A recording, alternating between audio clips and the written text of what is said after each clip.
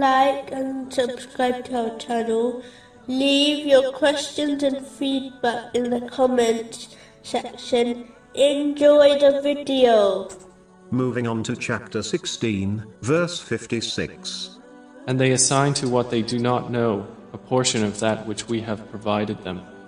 By Allah, you will surely be questioned about what you used to invent. In a narration found in Sunan Abu Dawood, number 4606, the Holy Prophet Muhammad, peace and blessings be upon him, warned that any matter which is not based on Islam will be rejected.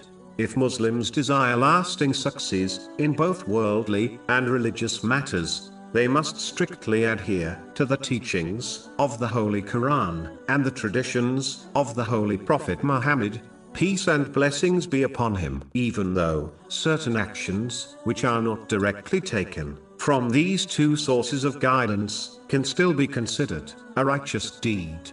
It is important to prioritize the two sources of guidance over all else, because the fact is that the more one acts on things which are not taken from these two sources, even if it is a righteous deed, the less they will act on these two sources of guidance. An obvious example is how many Muslims have adopted cultural practices into their lives which do not have a foundation in these two sources of guidance. Even if these cultural practices are not sins, they have preoccupied Muslims from learning and acting on these two sources of guidance, as they feel satisfied with their behavior. This leads to ignorance of the two sources of guidance, which in turn will only lead to misguidance. This is why a Muslim must learn and act on these two sources of guidance, which have been established by the leaders of guidance, and only then act on other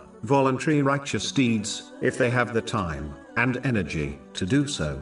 But if they choose ignorance and made-up practices, even if they are not sins, over learning and acting on these two sources of guidance, they will not achieve success.